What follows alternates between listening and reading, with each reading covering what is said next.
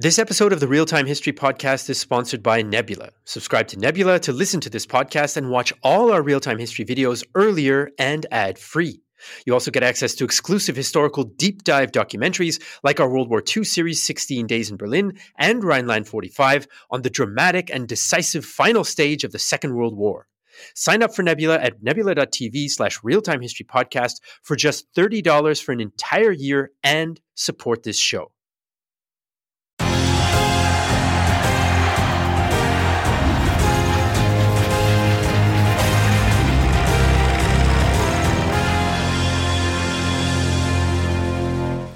Hello everyone, this is Flo. And this is Jesse. And this is, from now on, called the Great War Supporter Podcast. Because it's not only published on Patreon now, but also we have a few supporters on YouTube now. There's a new support feature there. People are also eligible to listen to that, so we upload the file as a video. You can listen to it there. That's why it's the Great War Supporter Podcast now. Isn't that exciting? I'm quaking with excitement at the moment. Yeah. And very thankful for all of our supporters, whether on Patreon or YouTube, of course. That is certainly true. And speaking of excitement, let's talk about history. I'm there. What did we learn this month? Wow, I learned that Hungarian place names are very hard to read and pronounce and remember. But aside from that, a lot of our viewers have very kindly made nice comments about my abilities in different languages, but I can tell you folks that I met my Waterloo with Hungarian, and I won't be going for an ambitious pronunciation in the upcoming episode. But Spaß beiseite, as they say, all fun aside, reading about the Hungarian Soviet Republic was a really fascinating thing. I knew that it had existed before, but I'd never really dived into the details, so to speak. And it was just pretty cool to see the development and how the Allied powers really struggled with applying their Realpolitik ambitions and the Wilsonian 14 points about self-determination, which were basically impossible to apply anyway, given the ethnic mix of the area. And there's just a constant struggle from all parties to interpret and push the way that they want it to be seen. And that, I thought, was one of the interesting elements to the story. My takeaway from this, and I think this can be applied to a lot of the topics we're going to talk about in regards to Eastern Europe, but also other parts of the world, is if you apply Wilson's idea of ethnic self-determination in a historically grown, ethnically diverse region, you're gonna have a bad time. That is true. And we see that happening in the next phase in 1945, where there's basically mass ethnic cleansing on an unprecedented scale of tens of millions. So, but I didn't know much about this topic. I found it very interesting because I've traveled through Hungary and through Southeastern Europe, and I know that even in current Hungary, or in Hungary 10 years ago even, the Treaty of Trianon, which we will come to next year, and this whole situation and what became of it, and this whole idea about, Hungary lost so and so much territory and how that came to be, is still a point of content for them, to put it mildly. And I know that even, for example, the Slovakian-Hungarian relations are also even today not good. And Romanians too. Yeah. So it was really interesting to learn about the origins of that. Of course, the real origins go much further, probably into the 19th century. But this kind of how all these tensions erupted in this vacuum after World War I was very fascinating. And as always, something that I also found fascinating about the Russian Civil War is how the Allies meddled in it. That, for example, the French were there advancing with the Serbs.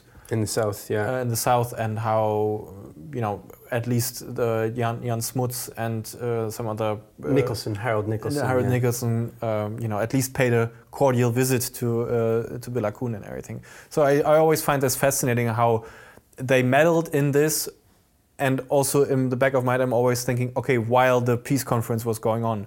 So this is certainly probably the most direct application of diplomacy, if things that are negotiated at a table somewhere in Western Europe get applied directly into results, so to speak, at the same time. Or sometimes the local representatives of the Allies are making decisions that don't necessarily correspond to what the peacemakers are planning or thinking, or they haven't had a chance to think about it, but things are happening already. I mean, Clemenceau was not happy that Franchet d'Espéry didn't go harder on the Hungarians in November 1918, and that's partly what led to what happened then in March, with the Allies basically deciding we're going to break the terms of the ceasefire to give some more advantages or benefits to the Romanians, because they're our ally, they're on our side, right? But just quickly to the point of current day Hungary, I remember the first time I ever went to Hungary, it's a long time ago now, I get out of the bus in the bus station, and staring at me is a vendor selling t-shirts and sweatshirts with the word Trianon on it, and the old borders of the Kingdom of Hungary were being portrayed as the true borders of Hungary. So it's definitely still a very hot topic there. Yeah. Any other juicy bits and anecdotes that you came across in your research that we didn't necessarily have time to include in the episode? Yeah, there were a couple. One of the wildest ones was when the Romanians began to advance to implement the March 20th ultimatum of the Allies for the new demarcation line. Of course, there was some fighting. It was nothing on the scale of the Great War or even the Russian Civil War. Casualties are kind of in the hundreds. But there was one of the few successful counterattacks by the Hungarians was led by the Commissar for Military Affairs, Tibor Samueli. And he himself rode in on an armored train to this village, the name of which, of course, I cannot pronounce, and they recaptured it from the Romanians. And I couldn't get the image out of my head that this is sort of like the Great War equivalent of, at the end of the Stanley Kubrick film Dr. Strangelove, where he's sitting on the atomic bomb, sort of waving his cowboy hat around. I kind of envisioned Tibor Samueli sitting on the armored train with a red banner kind of riding into this village. So kind of a little dramatic one-off. But I think the other two things about Hungary were I ran into an audio recording of Lenin giving a speech where he kind of talks about his regular radio communication with Bela Kun and how much he hopes that the Soviet Republic will survive and be part of the world revolution.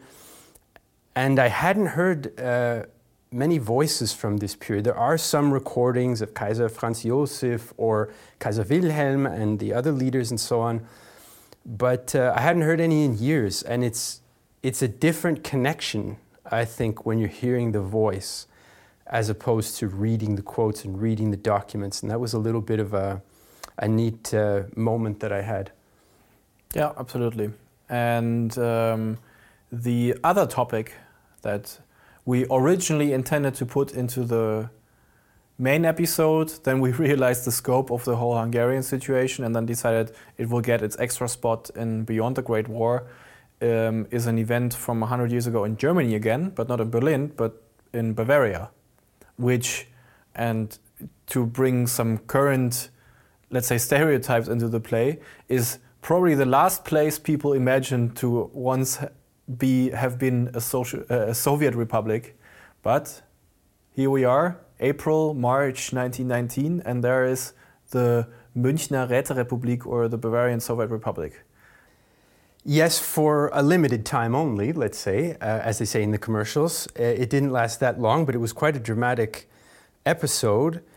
And the lead up to it was interesting as well, because Kurt Eisner was the prime minister of Bavaria before the Soviet Republic was established, but after the end of the war. So he was the social democratic, independent social democratic prime minister, and he was assassinated, right? And he was assassinated by an aristocrat whose philosophy, let's say, was nationalistic and anti-Semitic. So that's why he decided to assassinate Eisner, who was socialist and Jewish. And this aristocrat, his name was, I forget his first name, but his family name was Arco Valley. He himself was part Jewish. And so that's kind of, I thought that was a bit of an interesting take. And one of the sources I read kind of threw out the psychological suggestion that he might have been so extreme in his views and decided to go through with this assassination as a way of partially at least proving to himself and other nationalists with whom he was in contact that despite his Jewish roots, he was worthy of the nationalist anti-Semitic cause.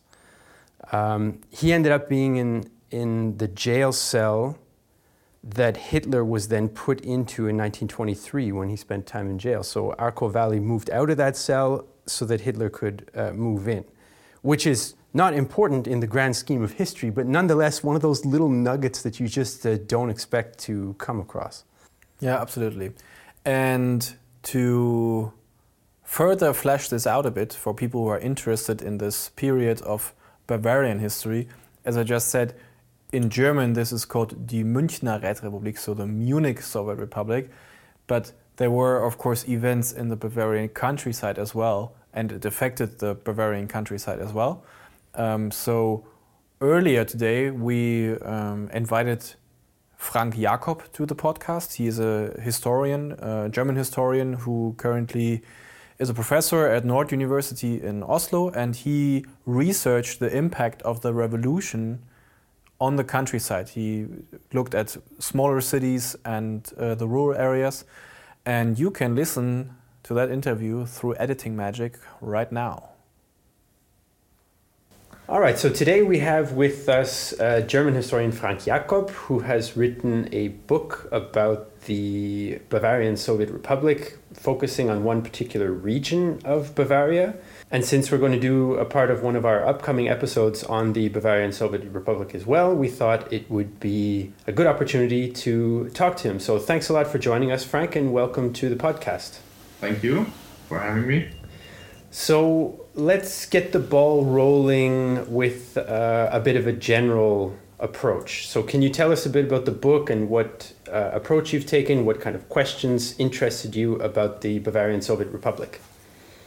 Yeah, it might be a little bit surprising that a historian in Norway, where I'm located, I work at Nord University, and specifically as a global historian, is working on such a micro approach on Lower Franconia, a region within Bavaria. But that's the region where I studied and where I live when I'm not in Norway, so I got interested in the material. And I edited the archival material on Kurt Eisner, the first prime minister in Bavaria, who was also a socialist. So I was familiar with the events in Munich, especially since I also studied the Thule Society, which was involved in the anti-left agitation in the city.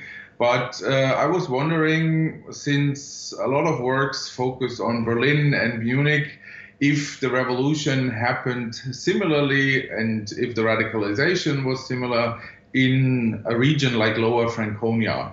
So I took a look at the 4 major cities or towns in that region, which is Würzburg, where the local government had its office. I looked at Schweinfurt, which was a more industrial town, Aschaffenburg, which was almost, or let's say, which is the last stand of Bavaria before Hessen begins, and Kitzingen, which is the smallest town in the group, rather known as a wine region today. And I checked the local archives to see how the revolution and the council system, I would rather refer to the council system instead of the Soviet system because there are some differences, and the perception of the Soviet Republic in Munich was, and if it was comparable. And if there were differences, where those differences were, because we have council republics or Soviet republics in Würzburg, and we have one that existed 2 to 5 days in Aschaffenburg. It was announced, we have a Soviet republic, and then it collapsed because the military didn't back it up.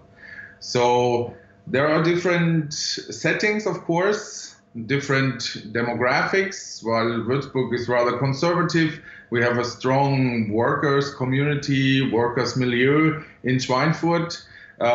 We have a mix in Kitzingen and a mix in Aschaffenburg as well, which used to be a very Catholic spot in Bavaria as well, and still is. You have a lot of churches because the bishop was sitting in Aschaffenburg as well. So therefore, we have different urban environments in the same region. And the question was, how was the revolution going on in those regions? What impacted the radicalization, or what prevented such a radicalization? And overall, one can say that the people in that region always, of course, looked to Munich, but at the same time considered themselves to be different from Munich. And they were all, no matter if they were conservative or if they were rather standing in the tradition of the moderate left, interested in quiet and order. So at the beginning, the council system cooperated with the existent civil servants. Everything continued. The councils were something like a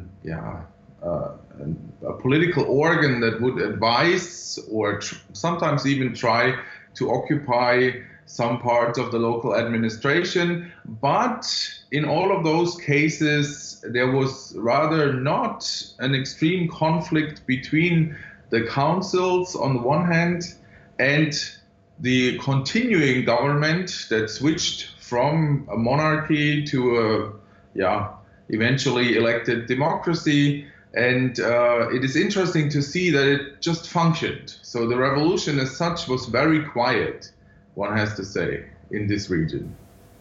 Well, then, fits to the German stereotype, I suppose, of looking for order. Probably. That's now, what I found interesting about the approach that you took and some of the different characteristics of the towns that you mentioned is that there was a certain amount of diversity, because when I was researching for our episode on the Bavarian Soviet Republic, obviously the literature largely focuses on the city of Munich and kind of brushes aside that diversity outside of the city. Basically, the sources I consulted, they all kind of agree. Yeah, in the countryside and in the smaller towns, people were Catholic, people were conservative, and they were not interested in identifying with or supporting, the intellectual Jewish urban poets who played such a prominent role in Munich itself. Is that an oversimplification? Because I know that in Russia, for example, there was quite a lot of revolutionary activity in the countryside. And yet in Bavaria, this is not something that's talked about so much. Yeah, one has to emphasize here that the council system, or the Rätesystem, was not very systemic. There were a lot of councils that were totally different, depending on the region they existed in. Sometimes they were small, sometimes they were larger. If there had been a political organization before, they were probably more radical. if there was an USP in the region, a USP, one of the independent Social Democratic Party or the socialists, if they had a strong organization in the region, the councils were, of course, politically more radical. On the other hand, we had councils also dependent on the demography that were only peasants or only workers, or workers and soldiers mixed, or we had workers and soldiers councils depending where they existed. So the councils in Würzburg, for example, were rather unionized and close to the MSPD, while the councils in Schweinfurt, which is only like 40 kilometers away, they were more radical in the political sense because they had a stronger political conscience with regard to the left before already. And sometimes those councils were just ad hoc creations. In Kitzingen, they tried to recruit a former lawyer into the council position, and the lawyer didn't want to become part of the council because he considered that as a political organ of the left. So we see that also the idea what the council as such is very diverse. And it was also discussed because Eisner, as prime minister, emphasized the role of the councils as a form of direct democracy, while Erhard Auer, the Minister of the Interior, made it clear that the councils had no political authority. So even in the government, it wasn't clear which role the councils were supposed to play. In the end, Eisner probably favored a mix of both parliament and councils. And Auer was not interested in the council system. He wanted to have a parliamentarian system as soon as possible. And we see those conflicts in the countryside as well, because very often there is also a little bit of a smaller conflict about who has the last saying, the council or the local government. And from the council's perspective, the local government was a representative of the old regime, while from the government's perspective, the councils were an element of distraction, an element of further revolution, of further radicalization. But all in all, in Lower Franconia at least, that's what I can say, the cooperation usually functioned pretty well because both parties were interested to keep an existent order, to prevent further radicalization. A lot of the councils were moderately left, but not as left as a Bolshevik would be in Russia, or as the radicals would be that then announce the Soviet Republic in Bavaria or the Council's Republic in Bavaria.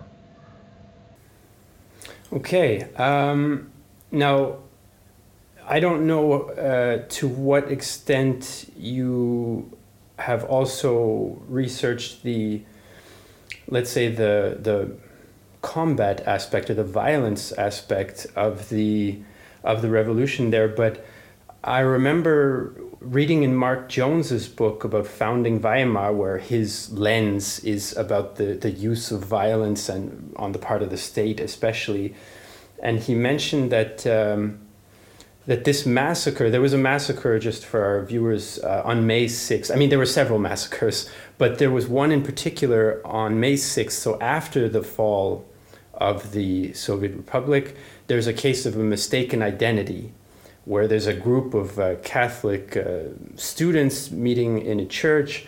Somebody tips off the Freikorps that it's actually a Spartacist meeting, and the Freikorps come, they grab them, they don't believe their claims of innocence, and one of the Freikorpsmen shoots himself by accident while he's pistol whipping one of the students, and then the Freikorpsmen execute the students, for which they are actually prosecuted and go to trial. And Jones takes this example and he says, this shows that the state was able to punish and control excessive violence when it wanted to, which it did not do during the Spartacist rebellion in Berlin in January, which it did not do for the executions that took place during the attack on the Munich Soviet Republic. And I was wondering if you agree with Jones on that, or how you see that aspect of state violence.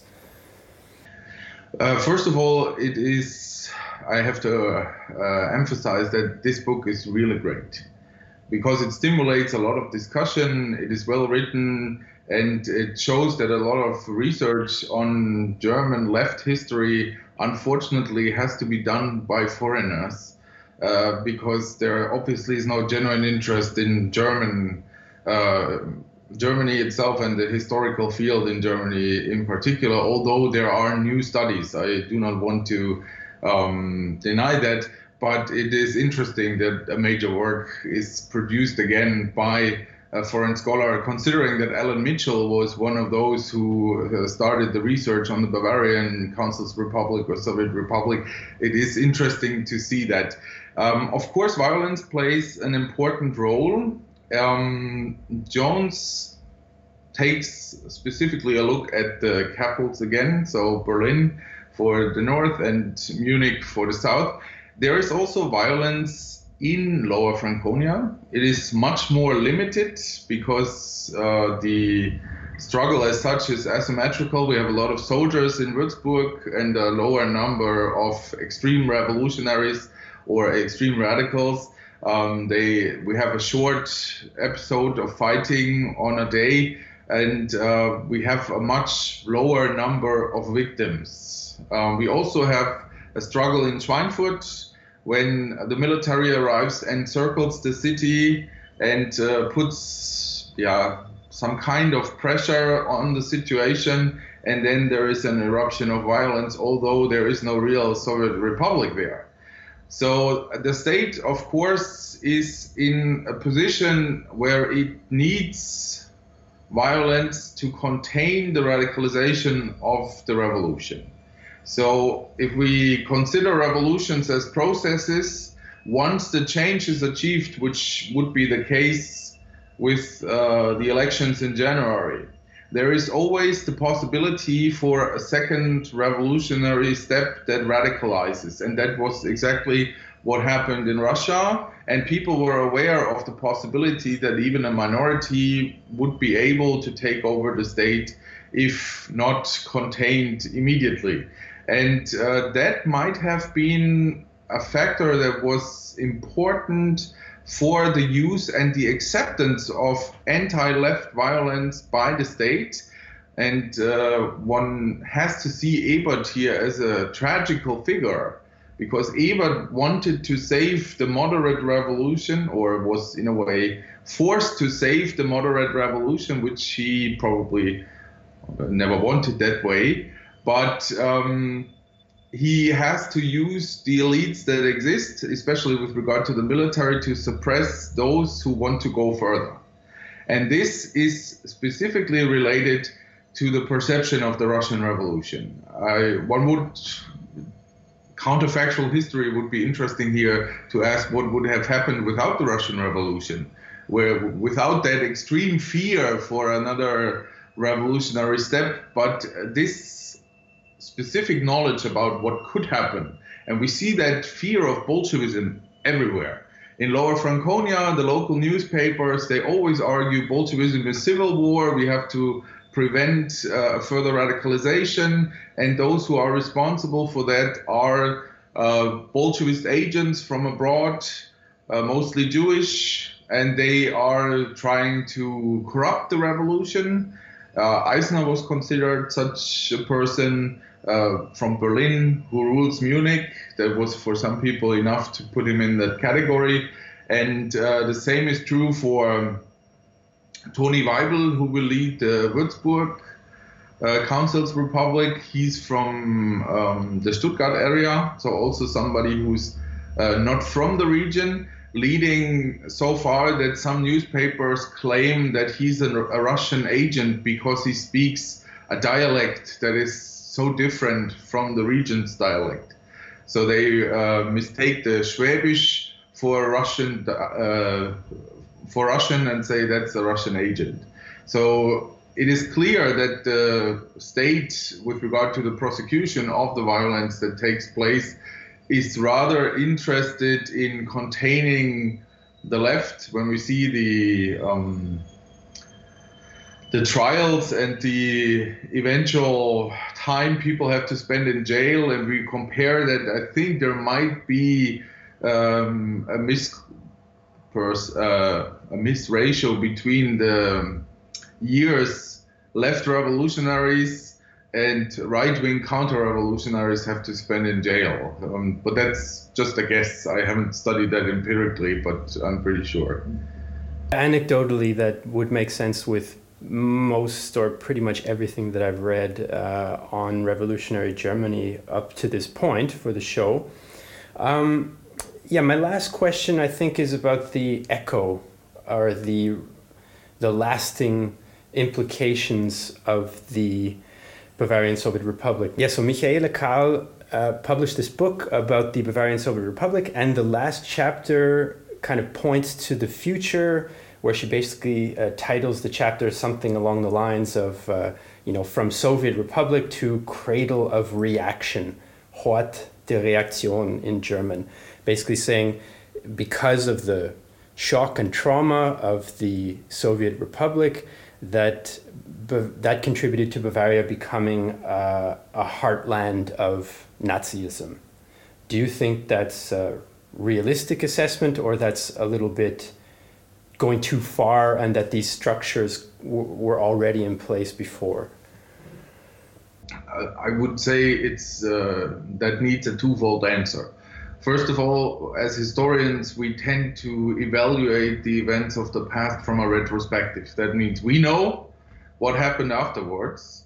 That's also part with the evaluation of the revolution. The revolution as such was successful because it changed the political system, it established a democracy, it gave women the right to vote, it introduced the 8-hour day. It was successful. In the end, in 1933, 15 years later, it failed because it was one tried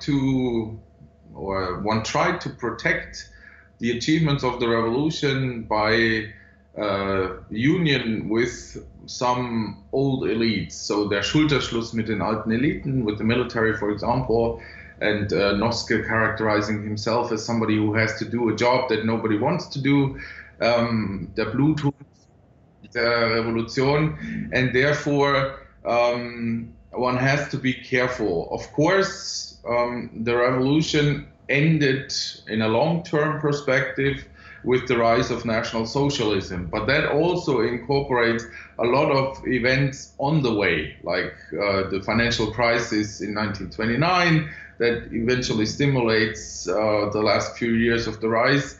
The fact that Hindenburg is Reichspräsident plays a role, and that is not a direct consequence of the revolution as such. On the other hand, there is, of course, a relation between the revolution and the rise of National Socialism. The permanent fear for revolution, and specifically for revolutions from the left, is used by National Socialists when they create Bolshevism as one of their natural enemies. So the idea that there is a Jewish Bolshevist conspiracy is used by the National Socialists as a propaganda tool. It even continues after the rise of National Socialism, or this so-called Caesar of power. When we see, for example, Das Schwarze Korps, the newspaper of the SS, there is also, or there are references to Judeo-Bolshevism, and sometimes these are used as semiotics that are present for people living between 1918 and the 1940s, always in relation to the Council's Republic or Soviet Republic in Munich and to the Spartacus people in Berlin. So the names of those, let's say, second step or second period revolutionaries or second phase revolutionaries, however we want to call them, or radicals, they are usually connected to the image of foreign agent for Bolshevism who are also Jewish. And this is one of the arguments. Hitler has technically in the beginning two main enemies, the system of Versailles and Jewish Bolshevism. And therefore, with regard to the propaganda perspective, there is definitely an impact. Nevertheless, the rise of National Socialism cannot only be explained by that, because of course it is a subconscious element, the German fear for a left revolution, and therefore they support National Socialism, but that alone will not explain the rise of National Socialism. There are factors on a transnational level that have to be incorporated, but it is an important one. And semiotics continue. We have, for example, a publication by Dietrich Eckart, who was one of Hitler's early influences, Der Bolschewismus from Moses to Lenin. So Bolshevism is created as one of those world conspiracies, and the work acts like a dialogue between Eckart and Hitler. So I say, he says. I say, he says. And Ernst Nolte, in the time when he was still sane, researched that text and argued that it could be used as a source, especially a valuable source. And even if the talk as such is not authentic, it emphasizes or shows that this idea of the Bolshevist or Jewish Bolshevist conspiracy was, in a way, forwarded to Hitler from 1918, where Hitler was politically not so sure what he himself was, besides being anti-Semitic. And therefore, yes and no. There are impacts of the revolution, especially with regard to the ideology of National Socialism, but with regard to the Realpolitik or the rise of National Socialism, I would argue that the impact should not be overemphasized. Thanks a lot for coming and joining us today, Frank. Can you, before we go, can you tell our listeners where they can get a hold of your book, where they can follow you and kind of keep up with the latest research on the topic? Mm-hmm. They can find the book in the local bookstores, if preferred. The title is Revolution und Räterepublik in Unterfranken, Revolution and Council's Republic or Soviet Republic in Lower Franconia. There is a long subtitle which I skip here. You can follow me on Twitter if you want, where I regularly post on new research and new publications. As a global historian, that's the official nomination of my job. I work in different fields. I also work in Japanese history, to name just one example. But in the recent years, I worked a lot on Kurt Eisner and Bavarian history in particular. And some of other works related to that period are also available through open access at some journal sites, for which I'm very thankful at that point. All right. So thanks again to Frank Jakob for his time. As he said, he's also studying Japanese history, actually as a global historian. And he already teased to us after the interview that he's working on research on the protest movements in Korea, Japan, and China after the war. So we hope we can collaborate with him a bit more to bring you some more insights about Asia in the post-World War I world. But before we do that and go to the other end of the world, we actually want to go back to here, where we are right now, which is Berlin. You read a bit about that, and we actually got some questions from different Patreons about. There was a bit of confusion because, as it turned out, there was a second Spartacist uprising, you could say, and something called the Battle of Lichtenberg. So, yes. Which sounds very funny to me because Lichtenberg is just a borough of Berlin, and it sounds very dramatic, and I've never heard about it. So what did we learn about that? I mean, when I lived in Berlin, Lichtenberg was known for cheap apartments and underground parties, not open street fighting with heavy machinery of war. But yeah, this is something I knew that there had been some other clashes, but I really learned when I was researching about spring 1919 just to what extent things exploded in Berlin. There was a March uprising for about 10 days, mostly centered in a couple of the neighborhoods around where our studio is located in what became known as East Berlin later on. And there were over 1,000 people killed. That is a major amount of combat. And the Army and Freikorps brought in heavy artillery. They were using 15 centimeter field guns or 15 centimeter artillery pieces to bombard the leftist positions until there were some complaints about the noise, so they reduced it and brought in the lighter 7.5 centimeter pieces. So there's still, let's say, German civility somehow involved. But this was wild. I mean, the Battle of Lichtenberg is probably not an exaggeration if you have over 1,000 people being killed. And the government even used fighter planes to swoop in and strafe with machine gun fire, strafe the positions of the Spartacists. And this was the first time that any civilians in Berlin were killed as a result of military action from the air. Of course, that would change in the Second World War on a whole different scale, but nonetheless, it's an interesting step on that road to new modern warfare. And I think it's a good reminder about what Frank told us in the interview, and what Mark Jones wrote in his book.